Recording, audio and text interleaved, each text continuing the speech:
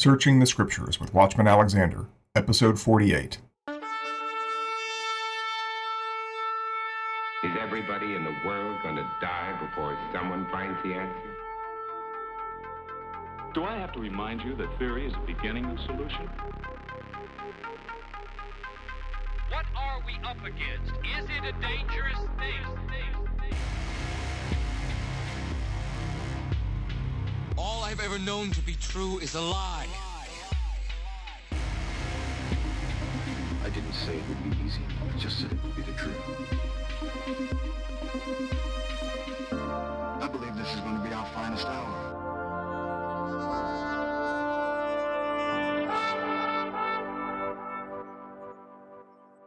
Welcome to Searching the Scriptures with Watchman Alexander, where we break away from religious systems and man-made dogma to learn the Word of God from an independent Hebraic perspective.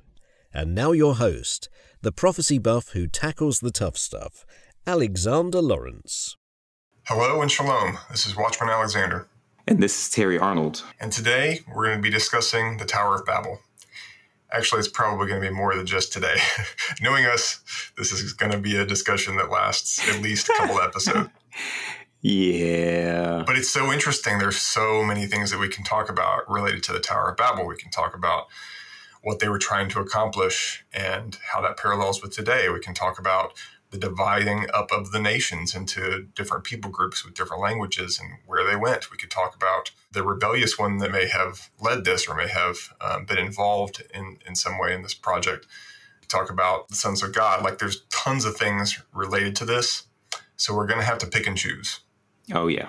But before we get into any of those topics, let's just read the text. We're going to start in Genesis chapter 11, verse 1. And then after reading it in Genesis, we're going to jump over to the book of Jubilees and read it there as well, because the account is parallel, but has some important differences. I'm going to read these first 9 verses of Genesis 11, the Tower of Babel. Now the whole world had one language and a common speech. As people moved eastward, they found a plain in Shinar and settled there. They said to each other, "Come, let's make bricks and bake them thoroughly." They used brick instead of stone and tar for mortar. Then they said, "Come, let us build ourselves a city with a tower that reaches to the heavens, so that we may make a name for ourselves. Otherwise, we will be scattered over the face of the whole earth." But the Lord came down to see the city and the tower the people were building. The Lord said, "If as one people speaking the same language, they have begun to do this, then nothing they plan to do will be impossible for them.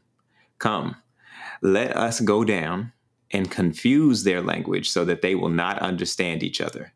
So the Lord scattered them from there over all the earth, and they stopped building the city. That is why it was called Babel, because there the Lord confused the language of the whole world. From there, the Lord scattered them over the face of the whole earth. Thank you. Okay, now let's jump to Jubilees chapter 10. Yes, sir. Starting in verse 18.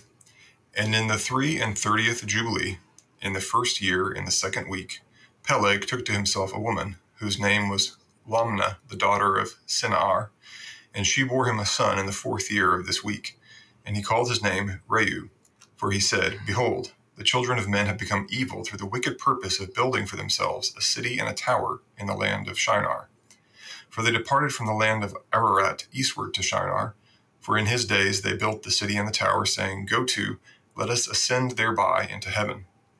And they began to build, and in the 4th week they made brick with fire, and the bricks served them for stone, and the clay with which they cemented them together was asphalt which comes out of the sea, and out of the fountains of water in the land of Shinar. And they built it. 43 years they were building it. Its breadth was 203 bricks, and the height of a brick was the third of one. Its height amounted to 5,433 cubits and 2 palms, and the extent of one wall was 13 stades, and of the other 30 stades. And Yahweh our Elohim said unto us," now pause, this is an angel narrating this. So the angel is relating that Yahweh God gave them a command. Okay, picking back up. Behold, they are one people, and this they begin to do, and now nothing will be withholden from them. Go to, let us go down and confound their language, that they may not understand one another's speech, and they may be dispersed into cities and nations, and one purpose will no longer abide with them until the day of judgment. And Yahweh descended, and we descended with him to see the city and the tower which the children of men had built. And he confounded their language. They no longer understood one another's speech, and they ceased then to build the city and the tower. For this reason, the whole land of Shinar is called Babel, because Yahweh did there confound all the language of the children of men. And from thence they were dispersed into their cities, each according to his language and his nation. And Yahweh sent a mighty wind against the tower, and overthrew it upon the earth. And behold, it was between Assyria and Babel in the land of Shinar, and they called its name Overthrow.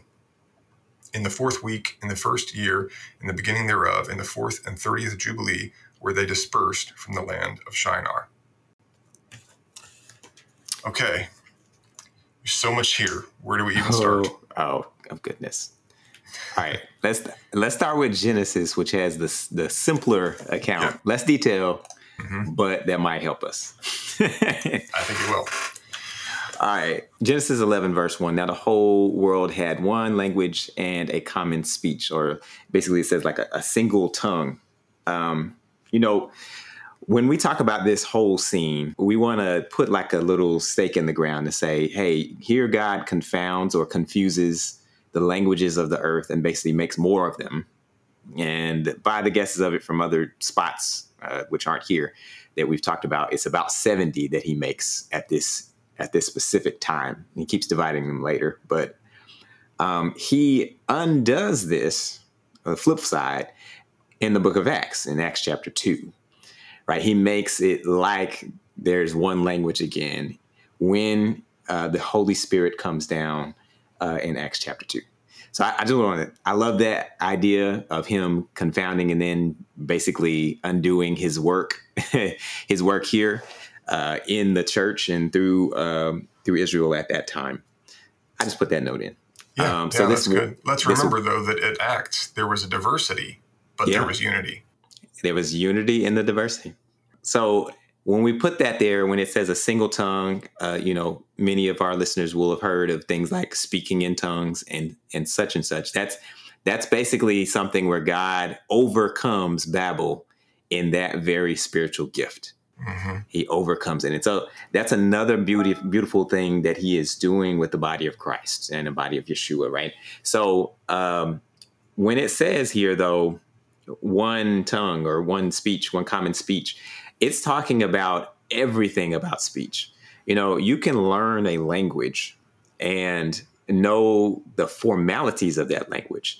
But when you catch two teenagers talking to each other, you're not going to catch the turns of phrase that they're doing. And this is saying that even the turns of phrase, like the phrases of that day, all of that was one. It wasn't like the same that like when they use figure of speech with each other, even that was the same. So everyone was understanding one another very perfectly. People now, we're used to people having different definitions of a word and all of those things.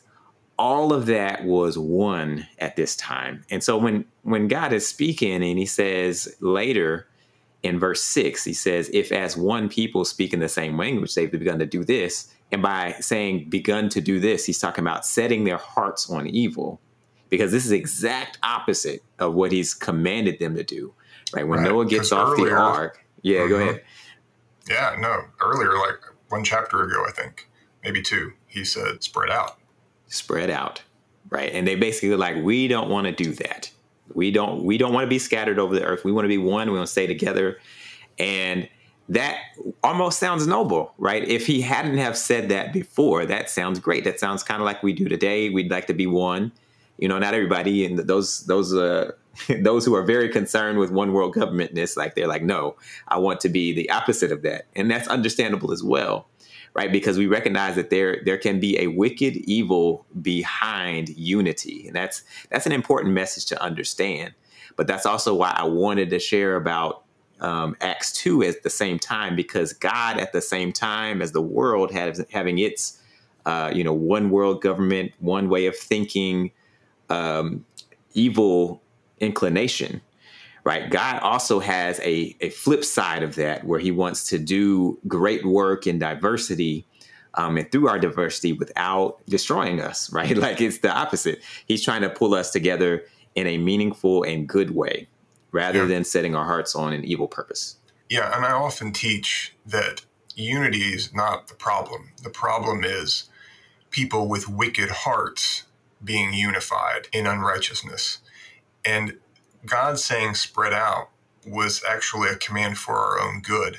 It wasn't that he was trying to keep people away from each other, you know, oh, he's against societies or something like that. No, not at all. What he was doing was delaying the time at which there would be so many people together with one purpose in one mind that they would be able to do things. They were very advanced and way too powerful for somebody who's going to misuse it. That's the problem. We have wicked hearts. We always misuse things unless we're regenerated by the Spirit and we're obeying God. We're going to misuse the powers that we gain. And so by being together, you gain more powers because you're putting your heads together, and it increases the speed of development and the number of ideas that you can come up with. And so that's beautiful, but not when it's used for the wrong purposes. So I think people misunderstand and sometimes wonder, like, well, why did God do this? This seems like a tyrannical thing to do. Like, no, you can't have a city or a tower and spread everybody out. No, he was protecting us from ourselves. And that has given us thousands of years to, well, it's really given God thousands of years to develop this story that he needed to develop, the redemptive story, and set the stage for everything that had to happen with his son and with his people after that. And now we're back to the point where we're reversing Babel. We can finally come together, break those language barriers. Most of the world speaks English, but we have translators as well, even artificial intelligent translators. And we're undoing that language barrier and coming together with the minds of all of these different nations to progress in technological terms to a place where we can once again do the kinds of things that they were doing here at the beginning. Yeah. And what is that they were trying to accomplish? That's probably, the next subject we should just jump into. Yeah. So I'm trying to remember if they said it explicitly in Jubilees or not. If there's gods in the heavens, they will make war with them. Was that in Jubilees or was that in Jasher? Then I'm picking that up. I can't remember. That must have been in Jasher. Yeah. And so their hearts are not just to, make something high to go up into the heavens just to say, hey, we did that. We have a space race going on again today, right? With getting to Mars and getting people there and all of these things. Like, I haven't heard the super evil plots underneath those yet. I'm sure they might be there, and there might be some people trying to work on that. But it's not as simple as trying to say, hey, look at what we can do. There is definitely some of that, because it says in verse, verse 4, right? We want to make a name for ourselves, right? That is definitely humanism, right? This is the root and bed of humanism right here at the Tower of Babel. And for those of you that don't know what humanism is, it's basically saying there's nothing that humans can't do. We can do everything ourselves. And it ultimately says we don't need God. We don't need the concept of God. We just need to keep getting better with what we can do with our human ingenuity. And no matter what the price or whatever, we can get there and we can accomplish anything we set our minds to. Right. Essentially, we'll become gods, have control over all of nature, and then we'll be able to live forever and do what we want. Yeah. You're right. They have that in mind. They also say in verse 4, lest we be scattered abroad on the surface of the whole earth. So there's the rebellious part, I think, because God had said, scatter yourselves, spread out. And they say, no, we'll do this other thing, lest we be scattered in this way that we're not happy about. So there's the rebellion. But also there's this thing that he says about what they'll be able to accomplish if they keep working together. Yeah. So he says in verse 6, this is what they begin to do. So I think referencing that, the building of the tower, but also just the rebellion. They're one people, they're of one mind, and they're rebelling as one. And so then he says, now nothing will be withheld from them, which they intend to do. Other translations say something like, they will be able to accomplish anything. Let me switch over to another one.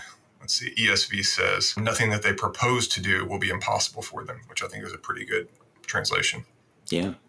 And that's really important to like get that there's actually a nod to what a part of the message of humanism here, right? We're seeing God say, yeah, that's actually kind of true. Unfortunately, you guys are trying to do something wicked and evil, right? Yeah.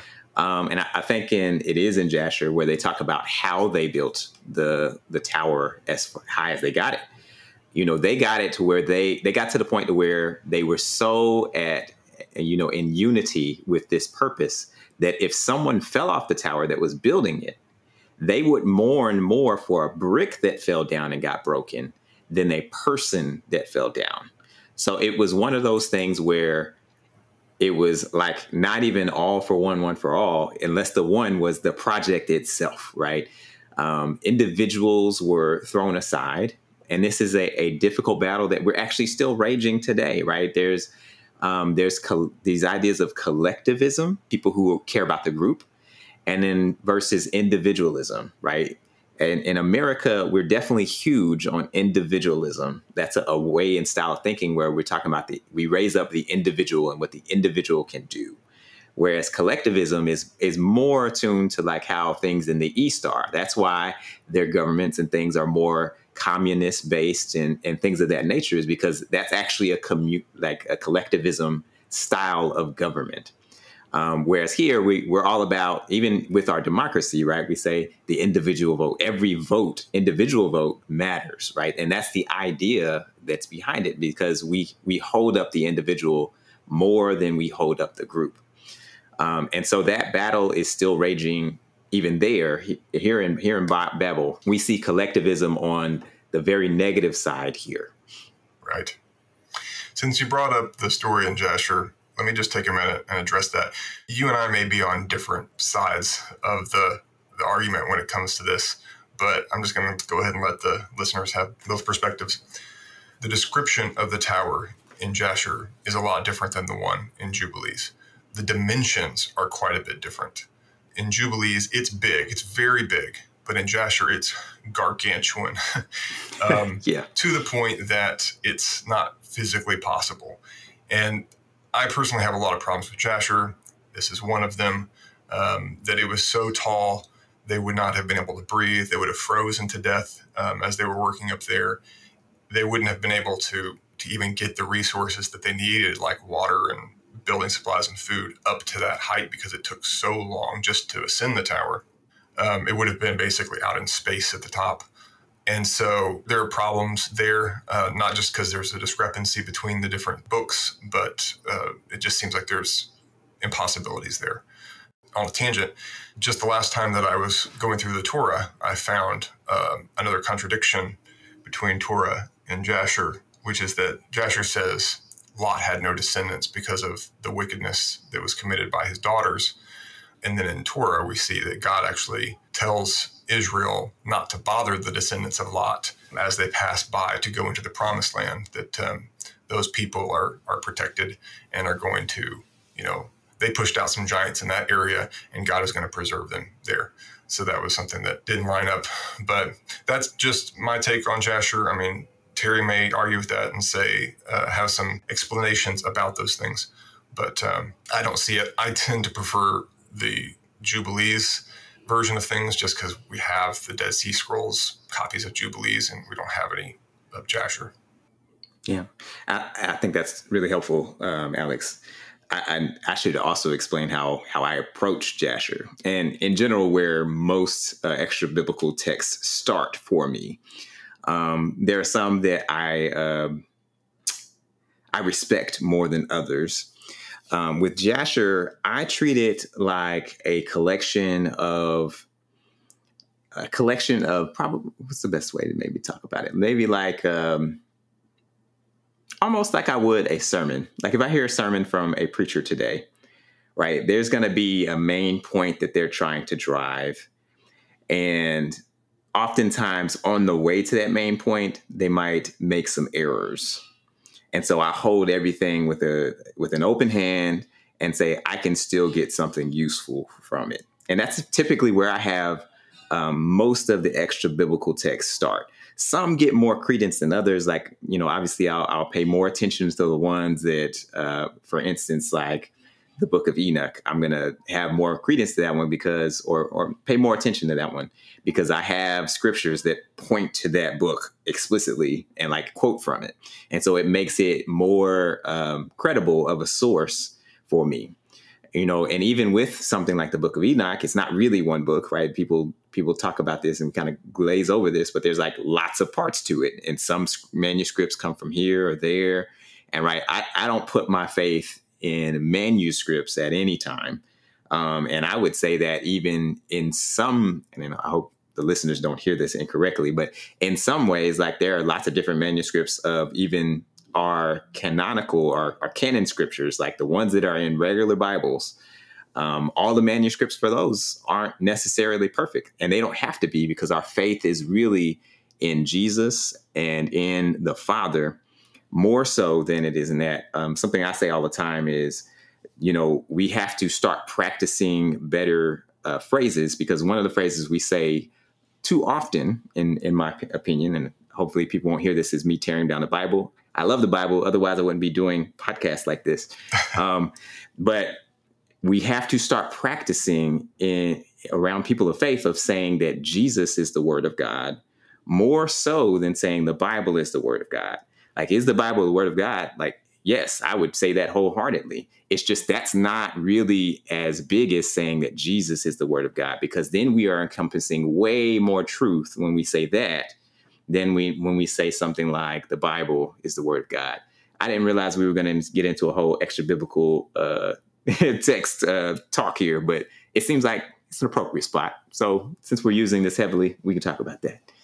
Yeah. Well, that's enough. I didn't mean to take us way off. We can come back to Genesis. Yeah. Any other thoughts there? You got anything? No. I like what you said, especially about approaching these as like sermons. You can still get something out of it, even if some of the details are incorrect. I think we just have to be careful when we start to try and build any kind of doctrine from these things that we make sure that whatever we're picking from these extra biblical texts is lining up with what we find in the canonical scriptures. Yes, sir. I think in a later episode, not this one, we should talk about. I'd like to share my story of how I read specifically Jasher the first time. I think that was the first one I ever read of extra biblical text, and how I approached that. That was. I think that's some good stuff to share with others. Okay, so what verse are we on? It seems like Jasher was written in the Middle Ages, and it was written by a Jewish man, and he probably was drawing on a lot of Jewish folklore and oral traditions and such. So there are some traditions and some stories that were handed down that probably were still mostly correct or had elements of truth. And so if he was relying on those things and inserting them into his fictional narrative, then there's going to be some truths in there. Yeah. And it's just a matter of, finding those and then not getting hung up on stuff that might trip us up when we come to understand other scripture. And that's where knowing the scripture, the canonical scriptures extremely well serves us, because it's really easy to forget about one or two passages that are scattered throughout the prophets or something. And those things contradict what we're trying to draw out of an extra biblical text. Yes, sir. That's where it gets hairy. So we got to know the regular scriptures really well. Really, really well. Since you went there, what I actually did with Jasher was I read him side by side, because quite honestly, I was afraid to read Jasher at all. Like, I had grown up in a place where it was kind of condemned to think of anything else as having spiritual guidance besides the 66 books. And so I was literally afraid to do this. But since I had, heard about Jasher from the scripture, I was like, okay, there's some book out there called the Book of the Upright. Let me go, which that's what Jasher means, by the way. Let me go see what it's talking about to find it. And I felt justified for that, since it was in the Bible text that actually alluded to it. I said, well, if somebody's going to tell me like I shouldn't have read it, and the Bible basically hinted that it was there for me to read, I wanted to go look. I was like, well, okay. And so I read them side by side. And the first spot where I found trouble, and this might be helpful for this conversation, I found trouble with the accounts of how long people lived in the verses that are to come here for chapter 11. Just after this Tower of Babel, it talks about, Shem was 100 years old and so forth. And that whole lineage, as it breaks down, there are differences in the numbers between those. And I later found out that those same differences are in the Septuagint and in other places, the Masoretic text. Some of those same discrepancies with how long people lived, et cetera. I found it to be interesting to me, though, that it seemed when I really evaluated where those errors were happening, they had very similar amount of errors. Like I saw several of them that were literally like 100 years difference between them. And I think somebody did this work, but I didn't do this part of the work. They added up those 100 years and it was like 700, as though it had something to do with where Shem lined up with the line. And so that was a whole nother talk. But the point was that I was reading Jasher side by side. Each time I read an account in Jasher, I was like, some cases I didn't have any account or any parallel whatsoever in regular scripture. But anything that had one, I read it side by side so that I could compare and go, what's different? And then also what's in conflict and what isn't, what is actually possible that I didn't realize was possible by reading the regular scriptures. I didn't realize certain things were possible. For instance, the biggest one to me at that time was way back. I didn't even realize that it was possible for Noah and Abraham to be living at the same time, like to actually be contemporaries. And I think we shared that in one of the earlier episodes. But that was actually a huge piece of understanding that I was completely missing, like the idea of Noah and Abraham, when I had always read like a Westerner, thinking very chronologically about how the scriptures were written, I missed that. And that actually is a crucial piece of information to like put the pieces together of what you're actually being told in the regular scriptures. So it helped me when I read it like that the first time. It helped me actually understand the regular scriptures much better than I had before I read it, which was something that I praised Adonai for as soon as it happened. Yeah, well, that's a good way to do it, to read them side by side and have the Bible out, read the portion in Torah that's parallel to the portion in Jasher or Jubilees, whatever. And that's what we've been doing so far on this podcast. So, yes, take that and run with it.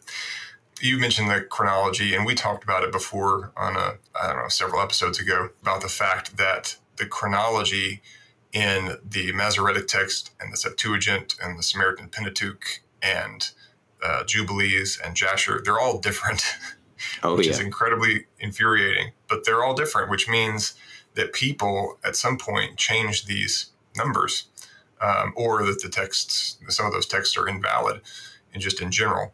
But what that tells me is that there was an original that has it correct, and I hope that one of the texts is correct, that they're not all in some way corrupted. I really hope one of them is right, and by a careful enough study of the narrative, maybe we can figure some of that out. Right now, I lean toward the idea that Jubilees has the correct chronology, simply because it is so detailed, and there were so many copies found in the Dead Sea Scrolls. And I think that the guys at Qumran originally, when it was founded, and at least for the first 100 years or 200 years, were really trying to preserve the correct biblical way of life, and we're really trying to preserve the priesthood and to preserve the scriptures that they had. So because those are the oldest, and I think that those guys were intent on preserving them, and I think John the Baptist was from that camp, I would suspect that Jubilees has it right, and the other ones have been manipulated along the way at some point. But can't prove that. It's just a theory right now. I'm one tongue with you on that theory right there. Cool. All right, so let's take a few more minutes just to talk about the description of the tower. Yeah. So it tells us that they didn't use stone. They used brick that was made from clay, and they used bitumen for mortar. It's technological ingenuity right here. It is. Step one. And this is in southern Mesopotamia. There is a lot of bitumen in southern Mesopotamia, and they have a lot of swampland down there, really low coastlands and swamplands where you can harvest this bitumen. It's just abundant. So it makes perfect sense that they would have used what was available in that plain, the plain of Shinar. And that right there should tell us something about the purpose of this tower. And the traditional interpretation has been that the tower was intended to be so high, so tall physically, that it would reach up to heaven. That these people thought they could literally reach up vertically and get into the third heaven. And I don't believe that that's true. And there's a few reasons, but probably the biggest one is just the place that they built it. They built it on a plain. They built it at the lowest possible point, even though they had come from a higher elevation, because they came from Ararat. Ararat is in a mountain range in Turkey, most likely. Some people say it's in Iran, but either way, like they were in the mountains. They could have built from there, which would have given them a higher elevation to start with. Now, all of this says eastward, and that obviously to all of us is going to sound super generic, right? Eastward. And I need to look up to see which Hebrew word is actually used there to talk about east. But I know I've seen at least one YouTube video that says this tower is probably some mountain. Do you remember the mountain? I think you've heard this too, Alex, where it's like some mountain in Asia that's further away from what we typically think of as Shinar, right? Where like Iraq. They're locating the tower further eastward? Yeah, like much further. And that it's some huge flat plain, like that the reason why they would choose that spot and that it's actually just a mountain now, like the part that's left over is some leftover mountain, which has a very strangely human-looking shape. I wish I knew the mountain's name. I saw a whole video on this, and I thought it was interesting. I didn't like full sail buy into everything they were saying, but it was an interesting thought. Like, what if we're getting this whole plain of Shinar thing wrong as far as where it is? I mean, there's lots of stuff that's like that where we think archaeologically it's in this area or that area, and we could be way off. Well, I've heard those theories. They don't hold a lot of weight for me, archaeologically speaking, because we know that the very first people after the flood were living in southern Mesopotamia. There's a lot of really old stuff down there in the area that the Book of Jubilees is describing, because it says between Assyria and Babel. Well, Assyria, we know, is up between the two rivers. It's the Euphrates and the Tigris. Yep. So that's not further east into the area of Iran or India. And I did find the mountain, Mount Kailash, in the Qinghai Tibet Plateau. Tibet? Well, that's very far east. Yeah, like 2,000 miles far east of it. Okay. Interesting. Yeah. I mean, there's always the other stuff too about, our thoughts of when the tectonic plates really got busted up real good.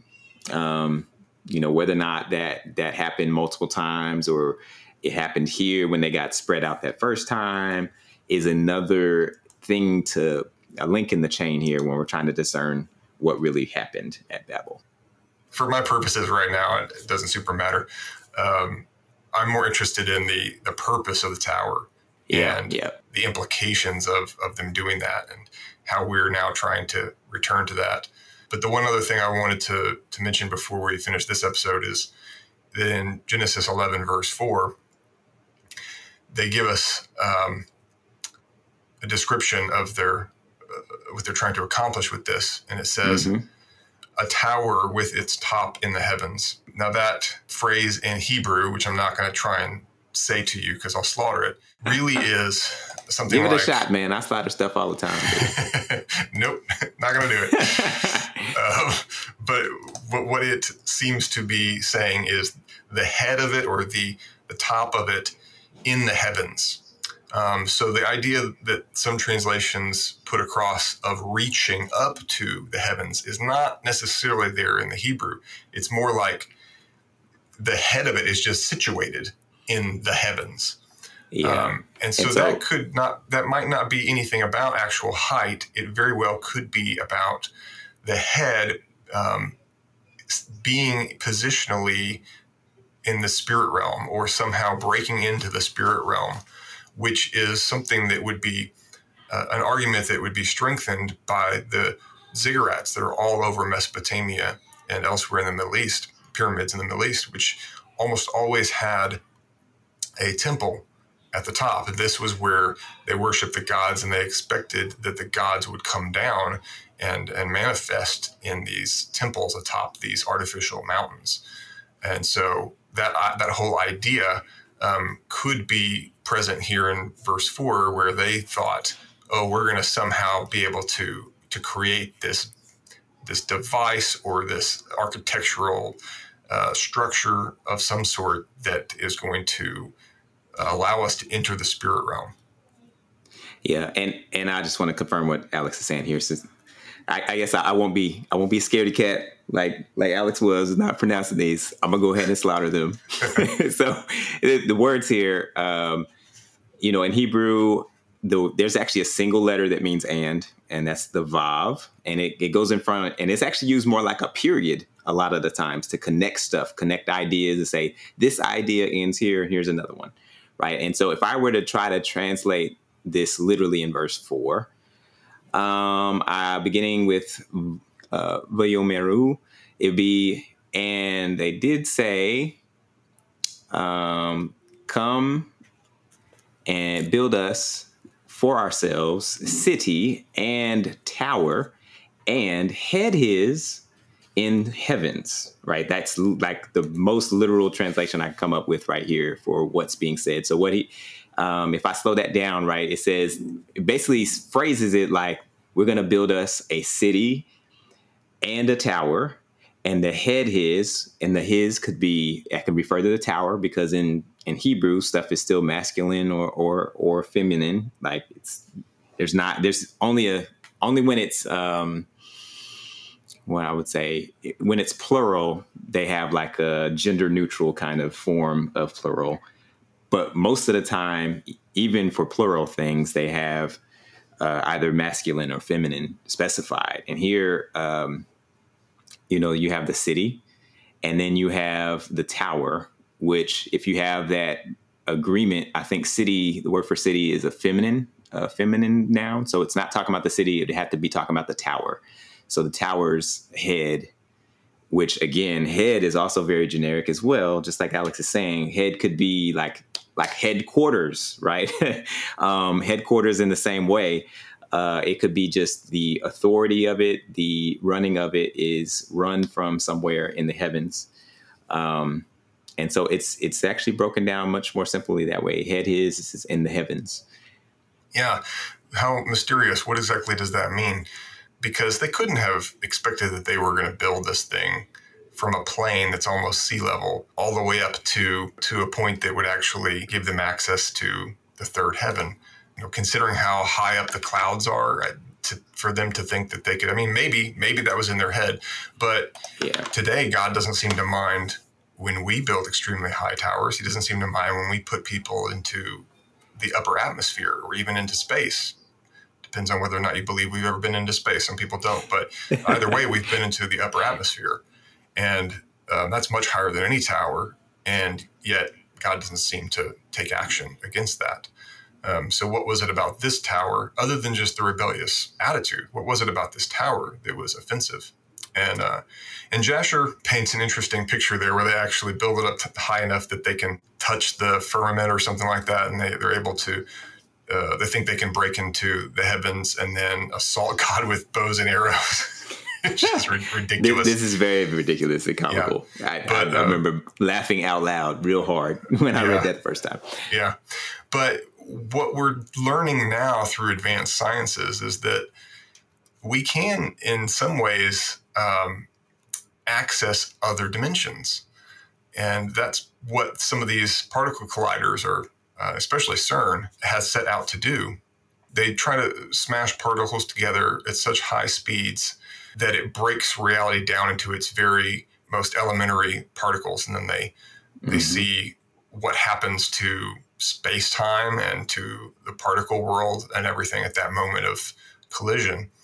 But scientists that are working on that have expressed concern about the possibility of creating rips in the fabric of space-time and potentially opening portals to other dimensions or creating black holes. And then scientists are also using their observations of the particle physics to try and determine how particles in other dimensions are affecting the behavior of the particles in this realm.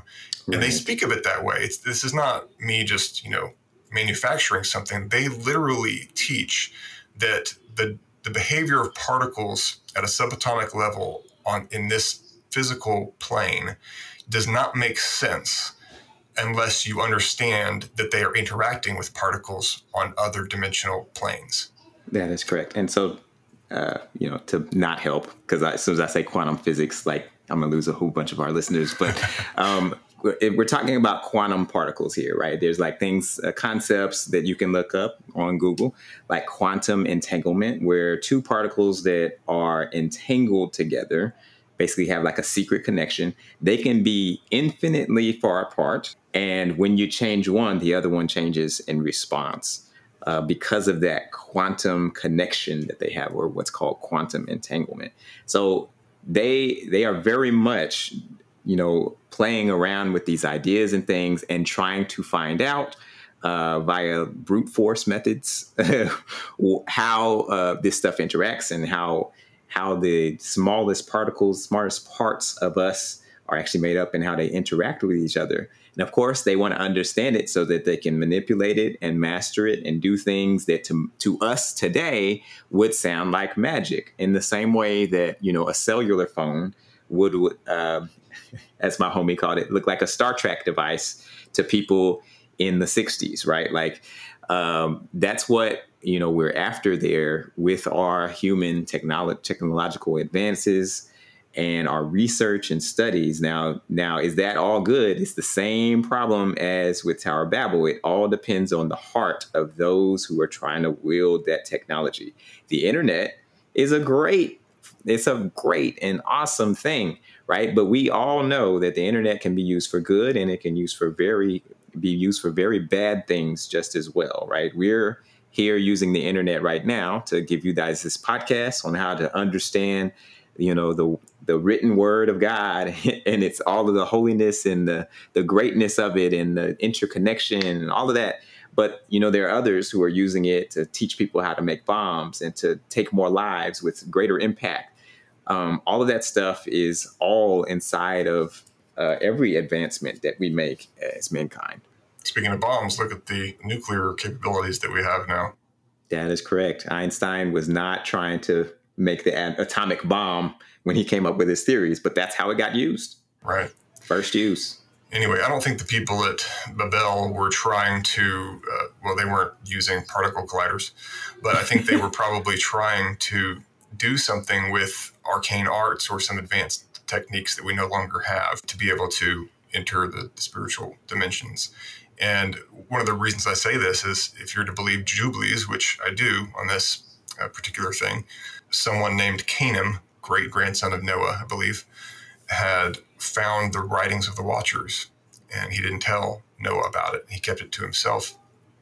And so he recovered all of these arcane teachings that had come from these fallen angels before the flood. And with those things, I think they would have then had some of what they needed to be able to attempt to do something so advanced as get into the spirit realm. I think all of those things are lost to us today, as far as I know. But they had advanced techniques from the angels. All of this is good stuff. Yeah. All right, we have to stop right there for this particular episode, but we're going to pick back up next time. We're going to get more into the Jubilees account that we read, but we haven't really dissected. And then we'll branch off on some of the other topics related to the tower, such as the division of the nations. How many more topics can there be? A lot. A lot. Don't tempt me. Yeah. All right. Until next time. Yeah. Until next time. Be wise as serpents and harmless as doves. Watchmen out. Shalom.